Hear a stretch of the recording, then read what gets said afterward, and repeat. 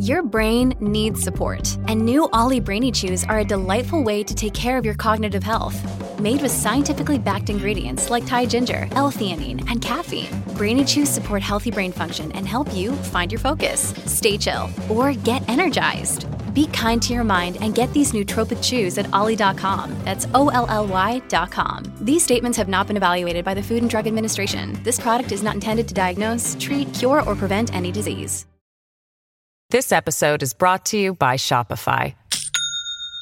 Do you have a point of sale system you can trust, or is it a real POS? You need Shopify for retail. From accepting payments to managing inventory, Shopify POS has everything you need to sell in person. Go to shopify.com/system, all lowercase, to take your retail business to the next level today. That's shopify.com/system.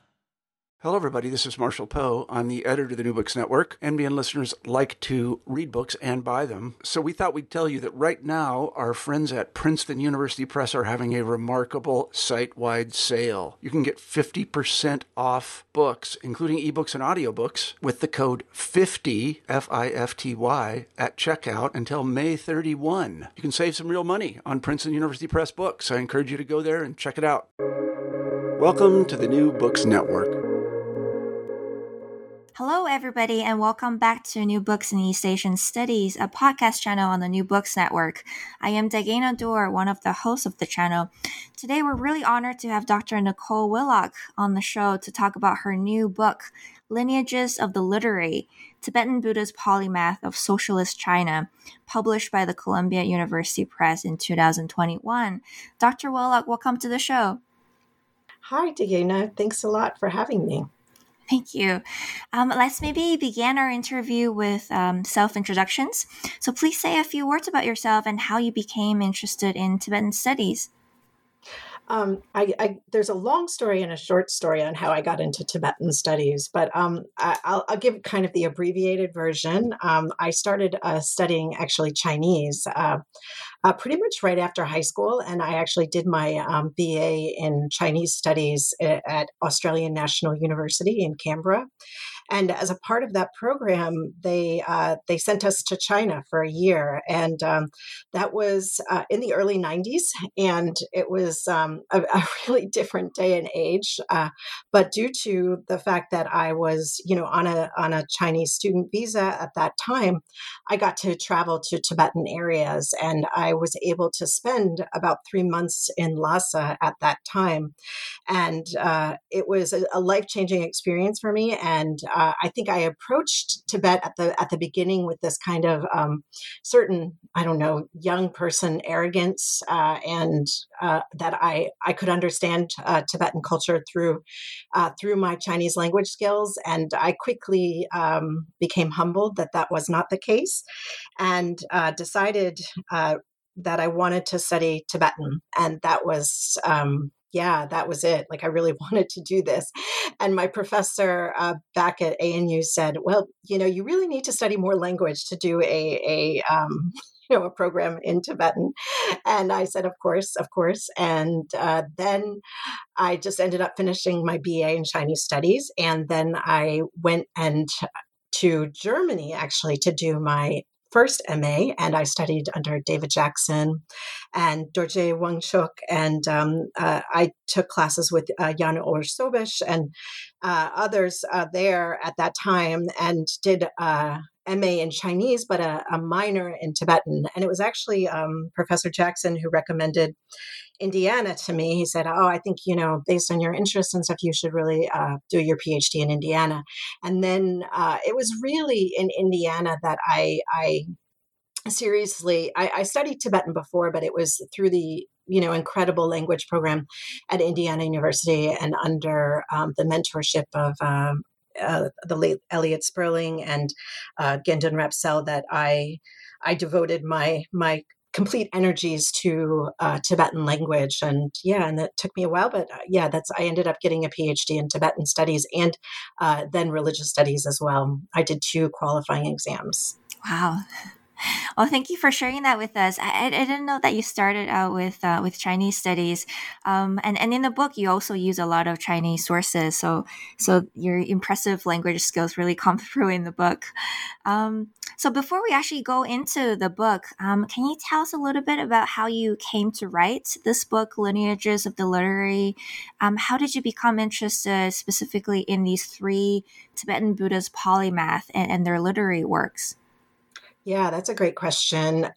It really started after I was at Indiana University. I became increasingly interested in modern Tibetan figures who were pivotal in the 20th century, and I was studying religious studies at the time, and I felt like the dichotomous framework of how Tibetans were in China was just was not um, I don't know, accurate's not quite the right word, because all of these pioneering studies, really led the way for my work. But Melvin Goldstein's work, Tsering Shakya's work, I'm deeply always amazed by their erudition and their scholarship. But I wanted to understand how Tibetan heroes in China were understood after the Dalai Lama left. So I was really interested in religious figures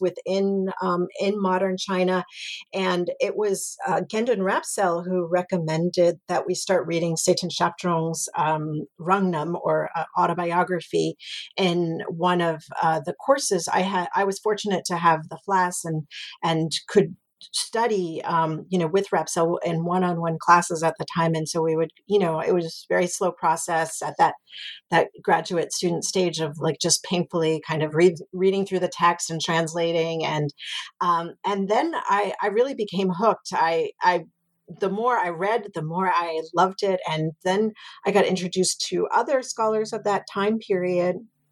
But I ended up doing my dissertation work on Satan Shaptrung's life and works, because I ended up going on the Fulbright Hays to China and was able to just meet a lot of his former students and his disciples in the monasteries, and people who were involved in, actually compiling his collected works and editing them and printing them.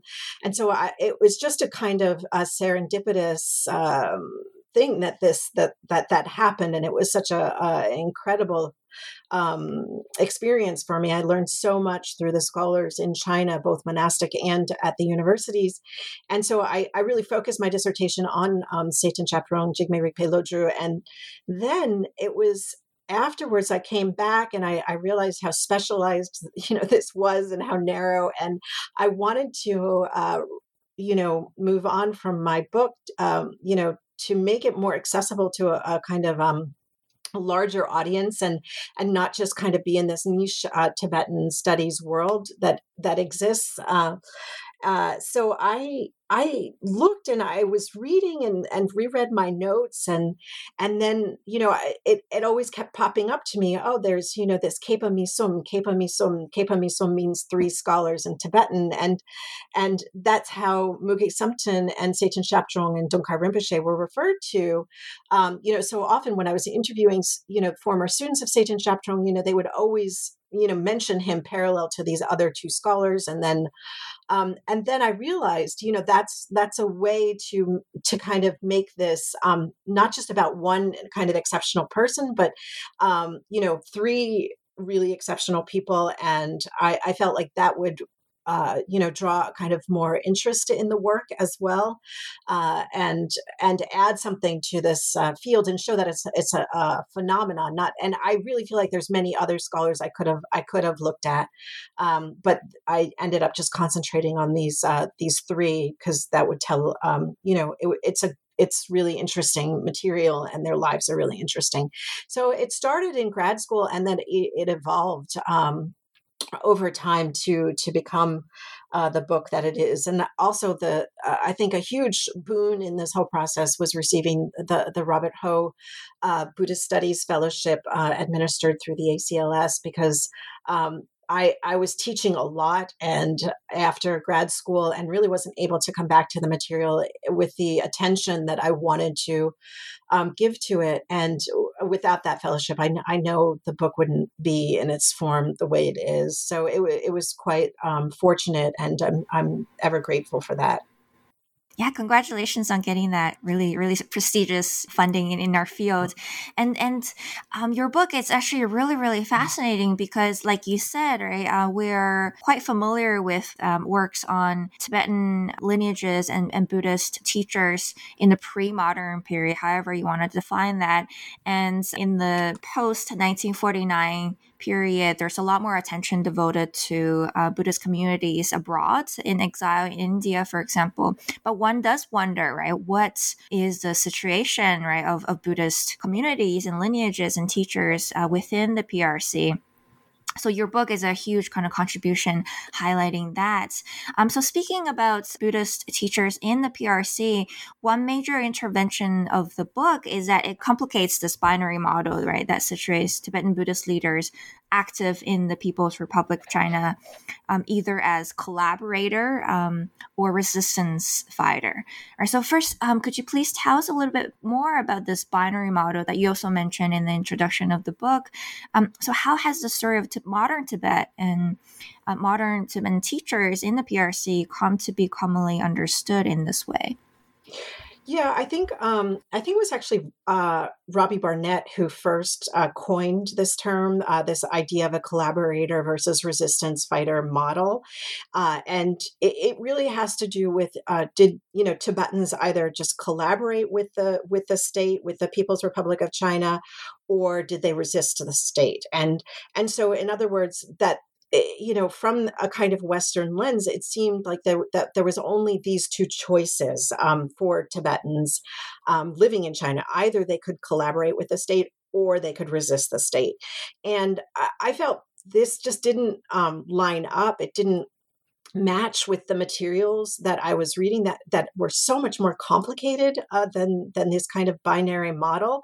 And I think like the tendency in telling the story of modern Tibet is then to sort of tacitly, or I don't know if it's even that conscious, but it's almost like, once you get into the modern period, then it needs to be a secular story. And so there's lots of biographies about secular figures, Melvin Goldstein's pioneering work on Baba Phuntsek Wangyal or Tashi Tsering. These biographies are pioneering and very important pieces of that we have telling the story of modern Tibet. But it's almost like there's an implicit bias there because there's this founding of modern Tibet, and therefore the Tibet in China has to be a secular story because China is secular. And I'm making it a little bit more black and white than it is, but that's the kind of reading that I always had when I was coming up. Well, where do I place these figures who really straddle between both, secular institutions and Buddhist institutions? And so how do I fit their work into, the story of modern Tibet? And I realized that I needed to, kind of come up with other methods to do that. Thank you for clarifying that.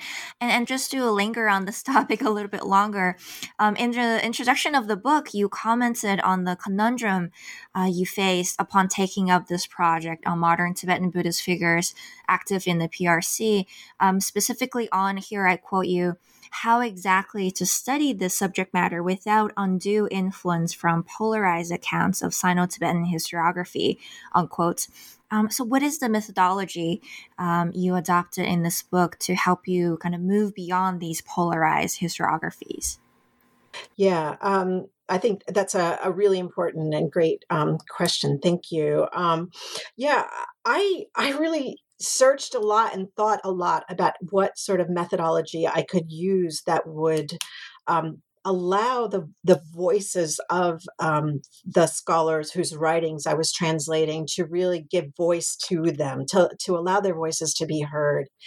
And what I ended up turning to was not sort of standard historiographical kind of theories. I looked kind of far and wide, and what I found was that Sabah Mahmood's idea. So she's a feminist writer on actually Islamic women and the piety movement in Egypt, and I found her idea of moral agency.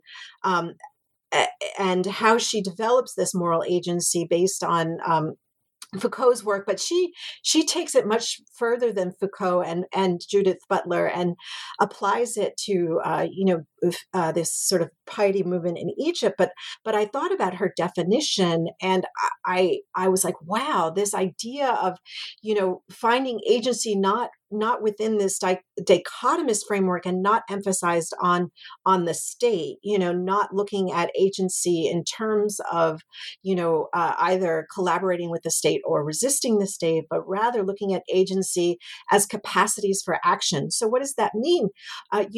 What is someone's capacities for action within certain within the grammar of that situation itself. So in other words, like, how do monastic scholars? So I took this idea and said, okay, how do monastic scholars then express agency? So this is their own subject formation. This is how they became scholars. So how do they use that education, their knowledge, and how do I read that in the different situations over time that they were confronted with as individuals living in the PRC, unable to, under incredibly dire constraints sometimes, how were they still able to express their agency within these very difficult political circumstances? And once I started asking the question from that angle, everything just sort of started to flow. And I realized I could incorporate their points of view. I could still deal with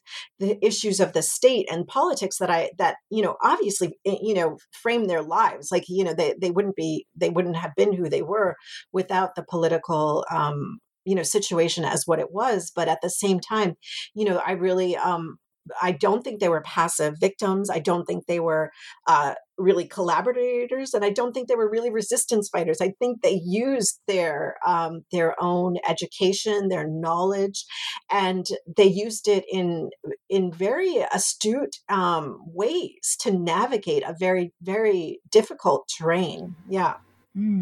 Yeah, speaking of expressions of agency and moral agency, and for that matter, we can maybe talk about the sources you use in the book a little bit. So it's actually unexpectedly really diverse, right? So you selected a really diverse collection of texts composed by these three Tibetan Buddhist polymath in the book. They not only, right, these sources not only represent a really wide range of literary styles and subject matters in traditional Tibetan literature, but they also sometimes, you mentioned, transgress traditional Tibetan literary categories in the creation of new discursive territories, specifically designed to maybe suit their needs within the restrictive environment of the PRC. So tell us more about these, really exciting sources you have used in the writings of the book. What are some of their unique features and maybe some of the challenges you had to face acquiring and studying them? I really wanted to show that they were polymaths, and what that means, having mastered different types of knowledge and really showcase that. And I felt like it wasn't enough just to say that. I needed to show that and how they wrote in different ways. And really, it's such a small sample of each of these scholars' collected works. I mean, it's really incredible and humbling when you study these great scholars, because you're just like, wow. I mean, Satan Chaptrong's, he has 13 volumes of collected works and so on. Yeah, it's just, it's incredible.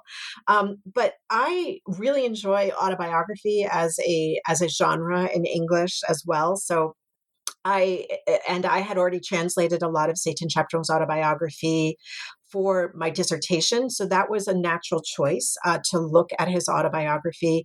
And then Muge Sumten also, wrote an autobiography.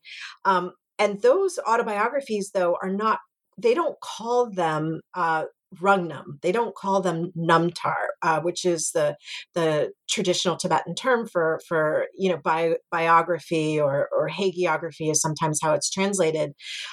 They call their works by another category, which is Zhonghua Zhipa, and that is it's hard to translate really, that one. I spent a lot of time going back and forth on how to translate that. I think it was actually Professor Gyatso who Janet Gyatso who helped me finalize it as telling what happened, a telling of what happened. And this is such an interesting choice because there are examples of this Zhonghua Zhipa genre prior to their writings, but they're very marginalized. They're very few. There's only 3 that I could find, and I list them in the book. But what's interesting is that they completely acknowledge in their writings what they're doing. So they mention, that they're not writing a Namtar. They're not writing an Avadana or Tokchu in Tibetan. They're writing this telling what happened, this Zhonghua Zhipa. And they're doing that. And because, they recognize that their lives are, situated in this modern era, in this sort of politicized era, I think. And yet they really draw upon traditional literary frames to outline their life stories. Satan Chapdrung chooses this one of the 7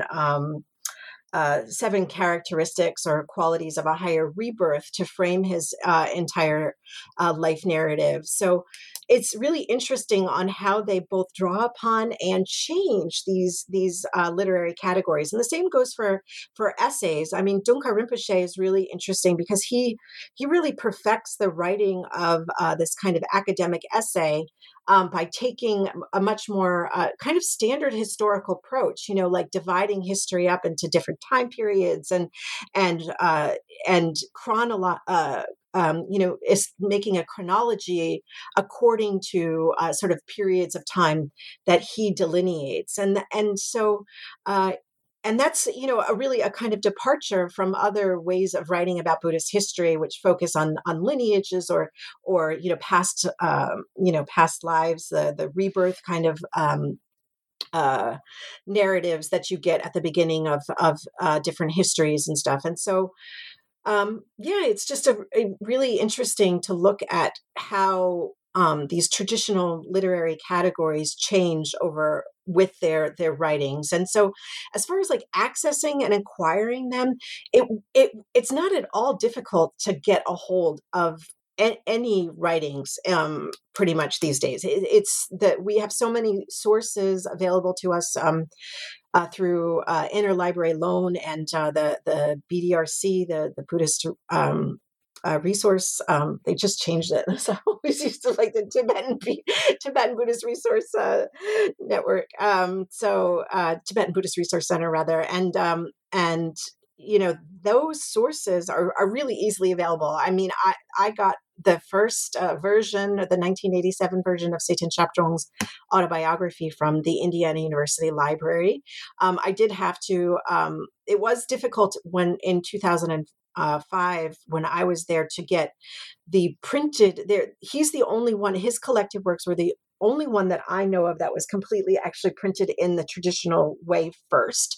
So in other words, his completed collected works were actually printed at the Tua Monastery printing house, which is a part of his monastic estates. There was a printing house that he actually founded in the 1930s to print his teachers' collected works. And that printing house was rebuilt in the 1980s to both reprint his teachers' collected works and then also to start his collected works. And so I was able to get that 9-volume of his collected works from the monastery, but the other 2 scholars, Möge Samten and Dongkar Rinpoche's works, were both printed at the Minzu Publishing House, as well as the they were just printed at the Minzu Publishing House. Mm-hmm. Yeah, thank you. Thank you for going through these sources with us. We're gonna talk about some of these newer kind of categories of writing, more of the modern kind of essay types in the university academic settings in a bit. So let's go into the book now. So chapter 1 introduces the three polymath in both the past and the present. Here we learn that this idea is actually a resurrected one in the post-Mao era. So who were the original historical three polymath? Sometimes I hear them referred to as the three wise men. and who are the resurrected one now featured in the book? And also, what is the significance of this category of the three wise men, of the Kepa Misum? Yeah, that's a great question. So yeah, the Kepa Misum are, so there's these historical figures that honestly we don't know. They are in all of these historical texts, from the Depta Numpo, like the Blue Annals, or the religious history of Dome, or Butun's Chujung, like a religious history. So this is a kind of an important point in history because it's known as this turning point between the early diffusion of the Dharma and the later diffusion of the Dharma. So after the Tibetan Empire period, there was this sort of period of darkness, of where the Dharma didn't exist, or was in retreat, at least at these certain centers, and after the end of the Tibetan Empire period, and the assassination of Langdharma, it's said that these original three wise men, or three polymaths, or three scholars — they're also translated as Marsh, Yakyamuni, Gejong, and Sangrab Sel — left central Tibet, and then they carried with them, because it was dangerous at the time to be in central Tibet. They carried with them these different Buddhist scriptures, and I think they first went to Uzbekistan, and then they went to then all the way, from kind of the west all the way back to the east, and landed in Dentik Monastery. And by the time they got to Dentik, they were quite old. And then there was this young boy called Gumpa, who later became known as Lachen Gumpa Rapsel. And then Lachen Gumpa Rapsel was then responsible for ordaining these, the 10 men, who came from central Tibet seeking ordination. And among them is this very important figure, Lume, who, is considered, he went back to central Tibet and started this, is credited with starting this later diffusion of Buddhism. So the three wise men, or the three polymaths, the historical three polymaths, are kind of symbols, I guess you would say, of of Buddhism surviving under, the most difficult circumstances of the reign of Langdharma and the aftermath of Buddhism. Now, this is Buddhist historiography, and a kind of I don't know, I think an idealized version of history, because, people like Luchanio Patek and others have tried to study this period, and really tried to get the dates. And of course, Heather Stoddard also has a really important piece on this. But that era of history is so fragmented, and the historical record is so unclear, that the dates and the historical veracity of this is really not known. But the people at Dentik Monastery, the monks there, and the people who come, the pilgrimage and the Lade, the kind of community all around Dentik, they all think that that this really happened here. Like this ordination of Gumpa Rapsel was done by the three polymaths, the original three historical polymath, Mario and Sung, and that's happened at this place, at this site in Dentik. And there's this cave that still, is said to be the place where this ordination took place. So, and then you had asked also about the, how that title of the three polymaths then became resurrected in the post-Mao era. This is really important. So that symbolism of the title, the three polymaths, became a kind of reference point for so many modern day scholars. So they looked back to that period of, this kind of era of darkness after the reign of Long Dharma, and they realized, that they had just went through a similar period where Buddhism had been oppressed and repressed, and they looked to the three polymaths, so Muge, Samten, Sechen, Shabdrung, Dungkar, Losang, Chunlei, and they realized that they're the ones who sort of carried the torch across this really horrible 20-year period, and they were resurrecting the Dharma in this new age, this new Young Dar era is what the sort of post Mao era is often referred to, according to Tibetan scholars. And that's significant because that frames time, the very essence of our reality is time, right? That frames time according to a Buddhist worldview, not according to, the political leaders like Mao or Deng, or the economic reforms that were initiated in the post, in the 1980s under Deng's rule. So, this is a really significant title, The Three Polymaths, because it shows, again, agency. It shows how, Tibetans have certain values, and they're going to write and state those values and try to uphold those values in even in the most difficult circumstances. So the Three Polymaths then becomes a really important modern symbol for the the ongoing how do you say, like the it's testimony to their what do I want to say, like their legacy, and how they really are able to transmit this Tibetan Buddhist knowledge and practices and institutions even to the next generation. Especially, that's really the key, to the next generation in the aftermath of the horrors of the Cultural Revolution, and prior to that, the Great Leap Forward and so on. So yeah. This episode is brought to you by Shopify.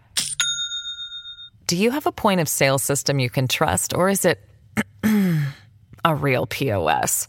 You need Shopify for retail. From accepting payments to managing inventory, Shopify POS has everything you need to sell in person. Go to shopify.com/system, all lowercase, to take your retail business to the next level today. That's shopify.com/system. Yeah, thank you. It's really fascinating, this temporality, right? That it's there in this idea of the three polymaths as remembered by the students of these three Buddhist teachers, and about the three polymaths themselves and how they remembered history and the world that they were a part of. This is something that's sort of addressed in chapter 2, where you looked at their autobiographies. So two of the polymaths, Muge Samten and Teten Shabdrung, wrote autobiographies. The third polymath, Dungkar Losang Chunlei, actually did not. You mentioned in this chapter, and their autobiographies were actually quite recent, I guess, right, or late, in 1993 and 1978, respectively. So how do these autobiographies remember their lives, right, and the parts of the kind of lineages that they were a part of, time, like you mentioned, Tibet, Sino-Tibet relations, and also maybe the rest of the world, right? At this kind of important turning point, the switching into the Yangdar era, after Mao and the PRC came into power. So you mentioned in this chapter that some things are included while certain things weren't. So can you tell us a bit more about that? Yeah, definitely. I think, the interesting thing about the 1950s and how both Muge Samten and Teten Shabdrung frame their memories of the 1950s is through this idea of spiritual friendship, of having, of remembering the Sangha, the kind of monastic community, and having other monks who were respected and had these these similar ideals, and how these were really very well respected at that time period. And it's really jarring in some ways to read this, because Satan Chapdrong especially remembers like meeting his fellow throne holder. So Satan Chapdrong is he's an incarnate lama, and he shared the throne of 6 monasteries. One of them was Dantik, and he had his own monastery called Tak Monastery as well. So he shared them with his fellow throne holder called Satan Khenpo, and Satan Khenpo was killed. He was murdered in 1958, and I only found that out from my field work there. That is not in any of the texts. It's only kind of alluded to in one other text by Satan Chapdrong, which is a history of Dantik Monastery called Dantik Karchuk. And in that, it lists the different Satan Chapdrong and Satan Khenpo incarnations, and gives brief histories on that, and also like history of the monastery and how it was founded, and how each of the sort of satellite temples were founded and their histories. And so it mentions in that text in the Dantik Karchuk that Satan Khenpo died in 1958. But it doesn't say how. And Satan Chapdrong's autobiography also doesn't mention it. But he does go into this, kind of elaborate meeting with Satan Khenpo. And this, you could just feel like this kind of sense of their friendship, because they had been through some hard times. Like as young children, they actually fought, like physically got into this fist fight on the playground, and they had to be kind of torn apart by their respective kind of mentors and stuff. And yet they reconciled and became, friends. And here they are,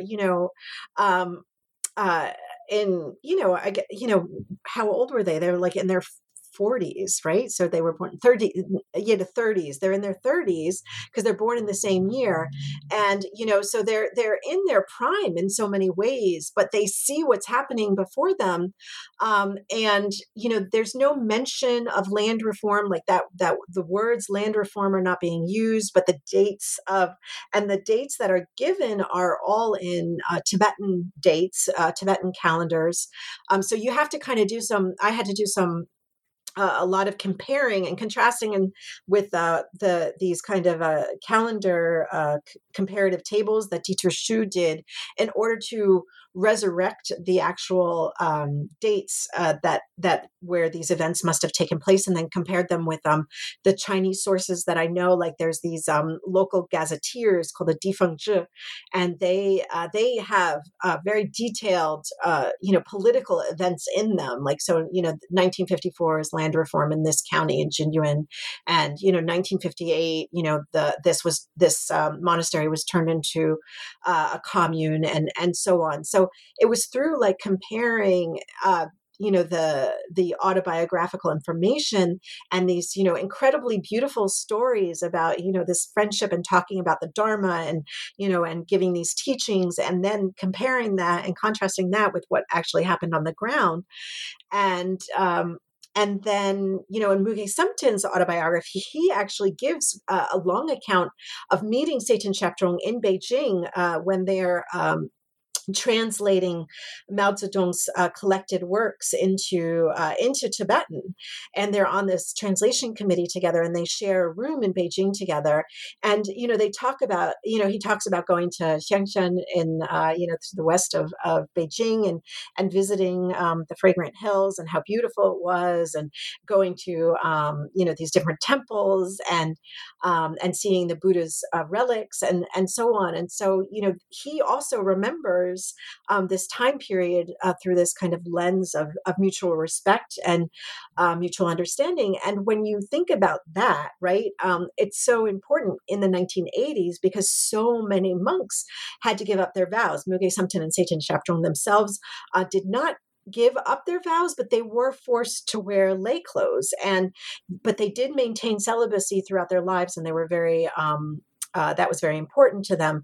So in their remembering of the 1950s, they go back and they look at this time period as one where Buddhist values were respected, where they were able to meet His Holiness, the Dalai Lama, and the Panchen Lama. They remember when, Mao Zedong and Zhou Enlai respected, these Buddhist lamas, and so it's this kind of sense of respect and importance they had in the state, that's crucial from a Buddhist perspective.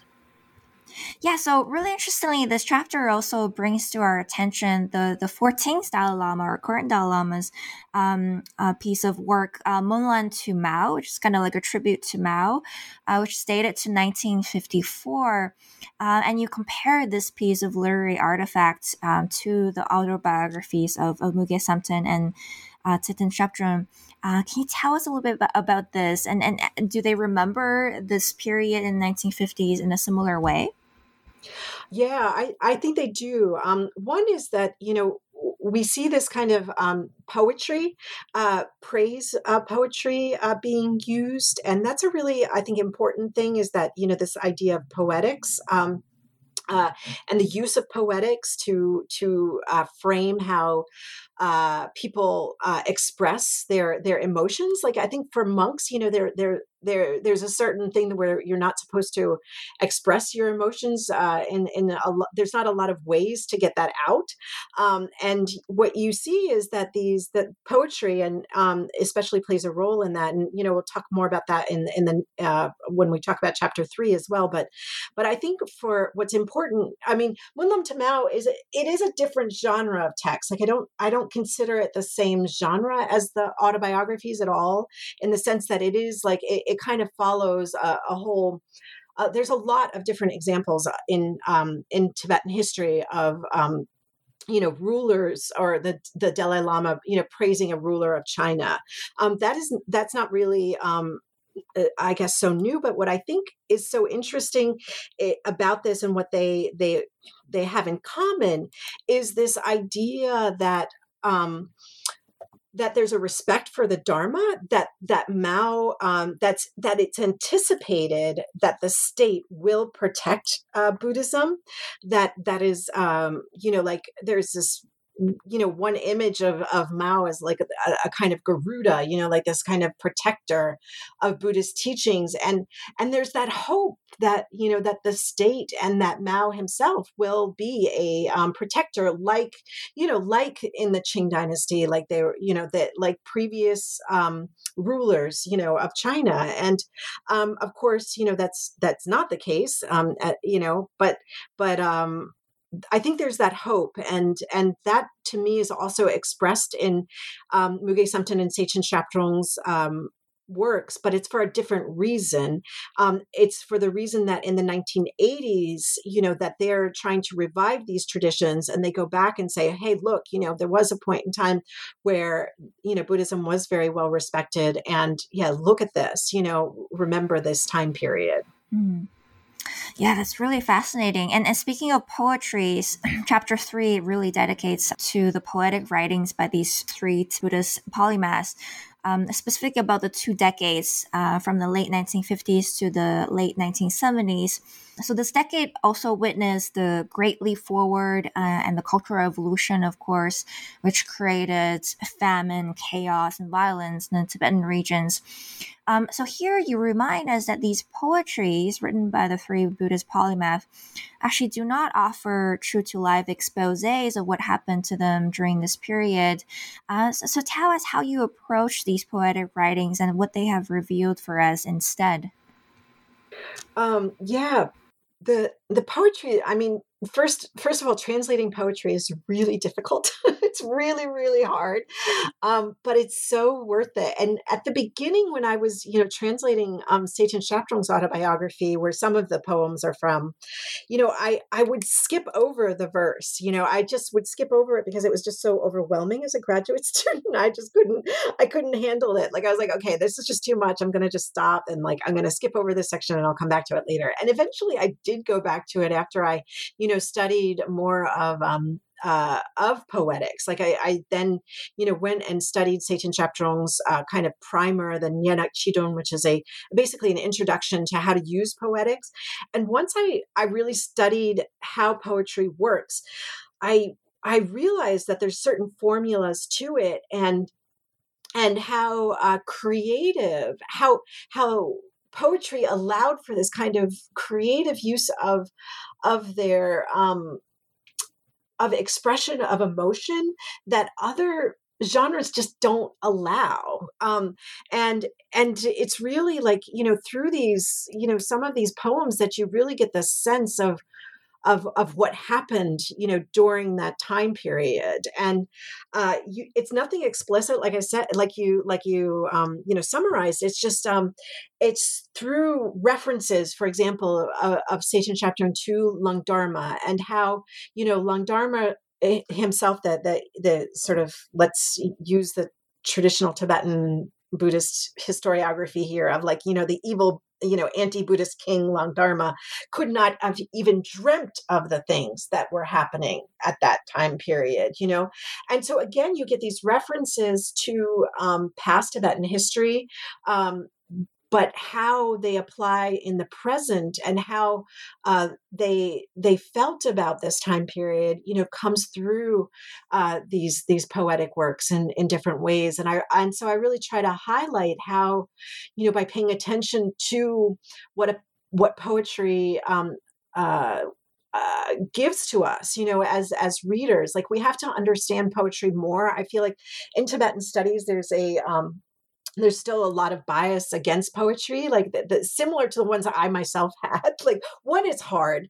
Two, it's just like, it's really, it's kind of wordy sometimes, and it's difficult to get through. But once you understand that there are, that there's certain frameworks that if you can just, kind of get beyond that first initial hesitation, that it's so worth reading, because it gives a whole other aspect to their lives and understandings of the world that really are not offered elsewhere in the prose section. So that's why I ended up really spending so much time on the poetry. And for Muge Sangten, he creates these gur, and gur are these it's a kind of more a folk style type of poetry, not as ornate as the Nyenak or the Kavya inspired style.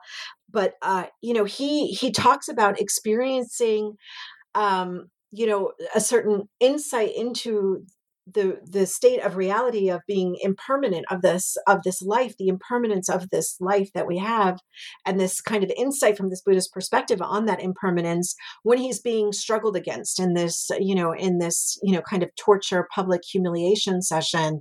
And he's joyous. He says he's joyous, and he kind of exclaims like in this sort of joy of this, and I read this and I was kind of horrified. Like, at first I was like, how can he experience joy in this? But it's only because you have to really read it in the context of like, he's talking about this, having this kind of spiritual realization, and he uses poetry to express that. And that's another reason why I think the poetry is so important, is because it gives voice to these kind of insights into a kind of spiritual insight that prose, also does not allow.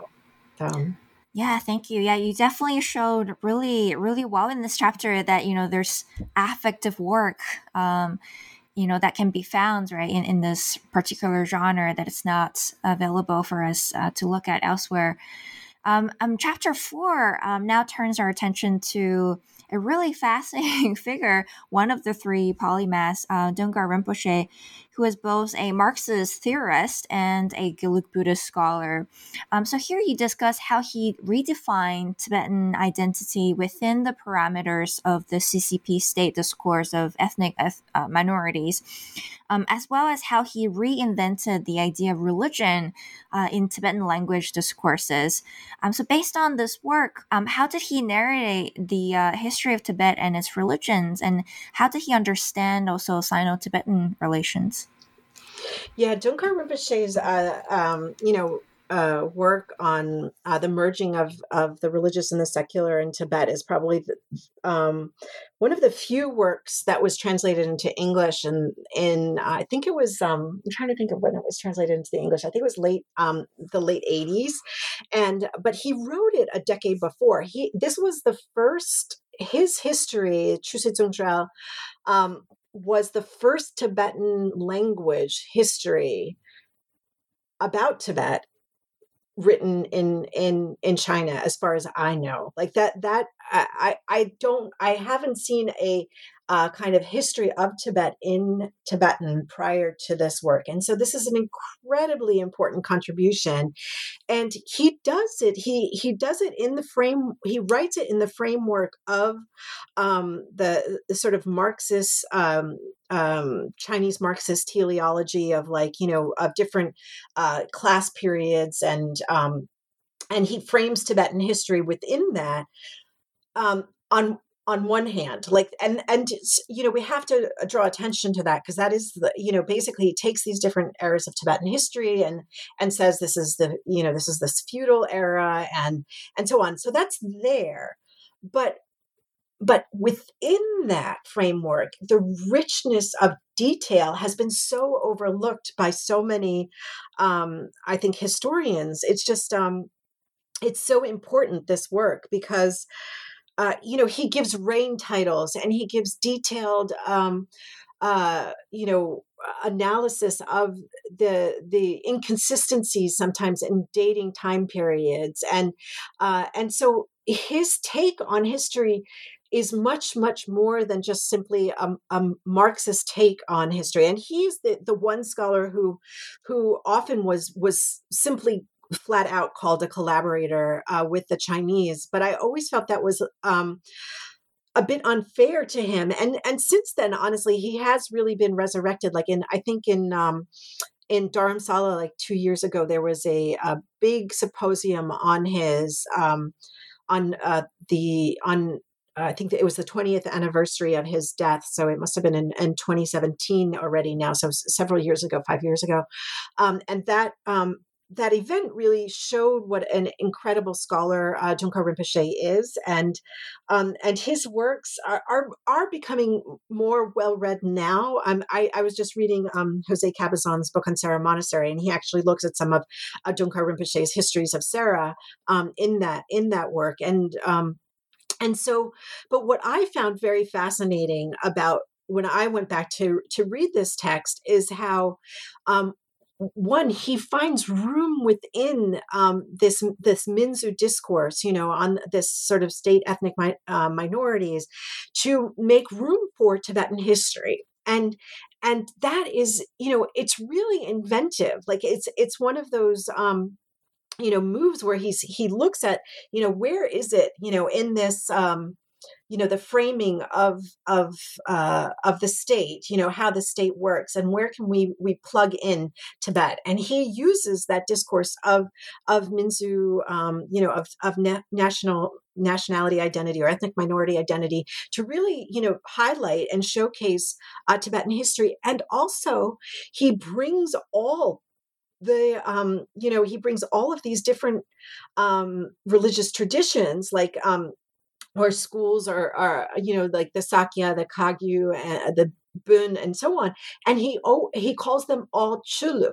And Chuluk, is of course like the system of Chu, and Chu is Dharma. But that term is just sort of a translation, the Tibetan translation of the Chinese term Zongjiao.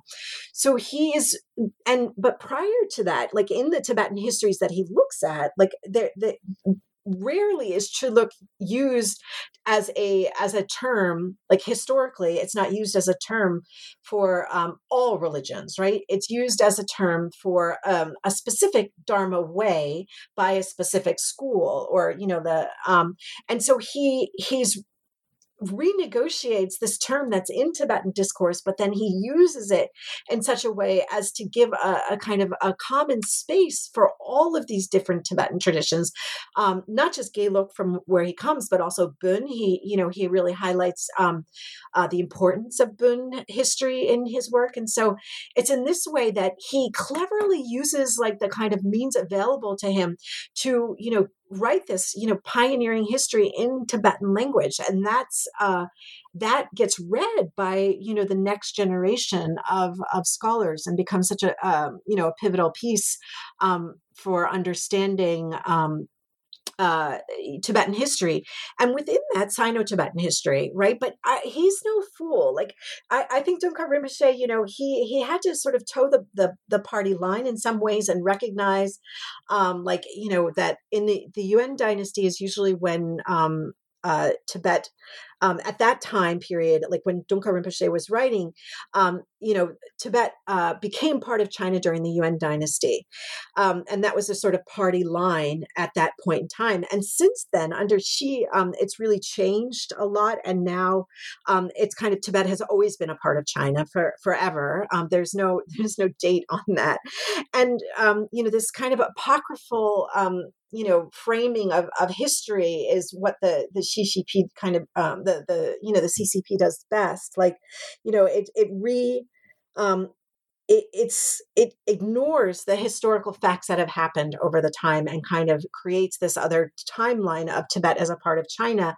And Dongkar Rinpoche really pushes back against that. Like you can see in how he would never accept like this idea that, Tibet became part of China before the Mongol era. Like even within his treatment of the Mongol era, like on one hand, he says it on paper that Tibet became part of China, at this time.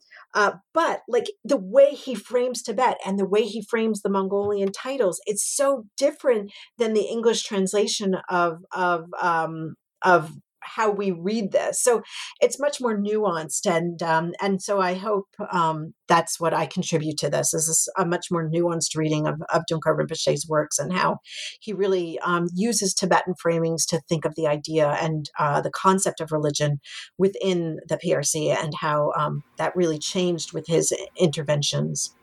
Yeah, it is. You're definitely doing that in this chapter, and so it seems that Dongkar Rinpoche is becoming also is creating a kind of historiography and creating a certain kind of historical narrative it's also its own kind of lineage, which is explored in chapter 5. Here, the chapter 5 is entitled "Diverging Lineages," and here you investigate how these three Geluk Buddhist polymath navigated both the Tulku system, right, this lineage of reincarnate lamas, and also the academic institution in the post-Mao era that they were also, a part of. So here you point out that although there are attempts to revive the Tulku tradition had failed, other more secular and academic endeavors were more successful. So tell us more about these two diverging lineages. Yeah, this chapter, sort of steers a little bit away from the focus on the literary per se, but then talks and really brings to fore this how these lineages are so important till this day, and how I don't know, I think really fought over in so many ways. So the Tulku institution was not revived until, officially at least, like allowed to be revived in China until 1991. That's when the state directive came. And of course, by that time, both the Panchen Lama had passed away and Sechen Shaptrung had passed away. And they were the spearheading the revival of the Tulku institution, but changing the kind of the requirements of what it means to be a Tulku by recognizing children when they're older. And that's one of the really interesting things that you see, is that they said, that kids should really show, be older when they're recognized in order to see if their temperament is suited for this, which I found really fascinating.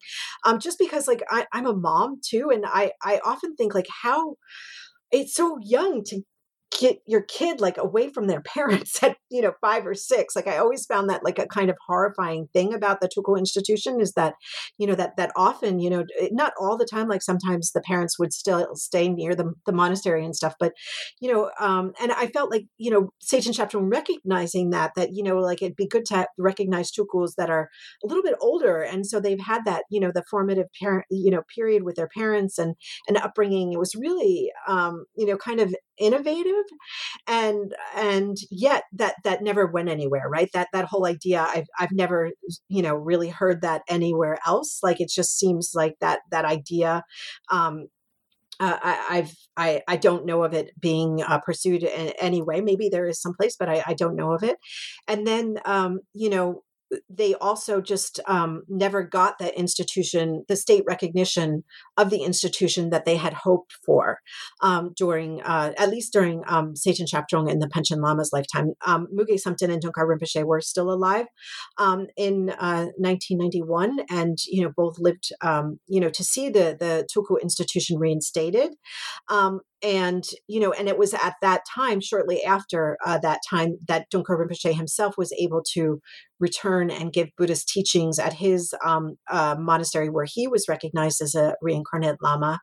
And there's been sort of conflicting reports about whether there's been another Dongkar Rinpoche recognized or not. But from what I understand, is that he wished not to be recognized again, so that his incarnation lineage has died out. And then the Seichen Shabtung and Seichen Kempo lineage, so the throne holder of both the Seichen seats, has been revived, and but the Seichen Shabtung has stepped down from his role kind of as an incarnate Lama, but Seichen Kempo is still quite active. So that's one side of how these kind of institutions carry on, and how their how their contributions sort of continue, but in a kind of disjuncted way, but whereas like that whole the control over the religion has become so strong from the state, that I think that's what's causing this sort of stuntedness really in the Tulku institution in China, because there's so much state pressure on Tulkus in China, whereas the secular and the academic endeavors of all three lamas were incredibly successful. I mean, they trained the next generation of scholars who are all leading figures in the field. I mean, Chen Xingying is one of the most eminent historians in China, and he was Dongkar Rinpoche's student. Muge Samten's projects in Sichuan province are still ongoing. There's regular, I guess you'd call mini conferences or praising his contributions, and he really spearheaded these kind of small academic institutions, like at these schools in Sichuan province, that are still, as far as I understand, active to this day. And then Seichen Shabtung trained people like Pu Wencheng, who is also like one of the great historians in China and writes a lot in Chinese on Tibetan history. And then there's Dawa Lodru, who is the head of Drungchar, which is a literary magazine, and this literary magazine is so important because it really gave the framework for modern Tibetan literature and secular literature, where Tunjuk Gyal, who's the kind of forefather of or the father of modern Tibetan literature, and he was Dongkar Rinpoche's student. So there's this kind of connection between their efforts in both religious fields and in secular fields, that they cross over. That they go in between, they weave in between these two, and make it possible for the further study of Tibet in China. Yeah, thank you. And at the end of the book, and also the end of this chapter of diverging lineages, You remind us that the other lineage, or the more academic one, is perhaps also facing a lot more kind of suppression nowadays.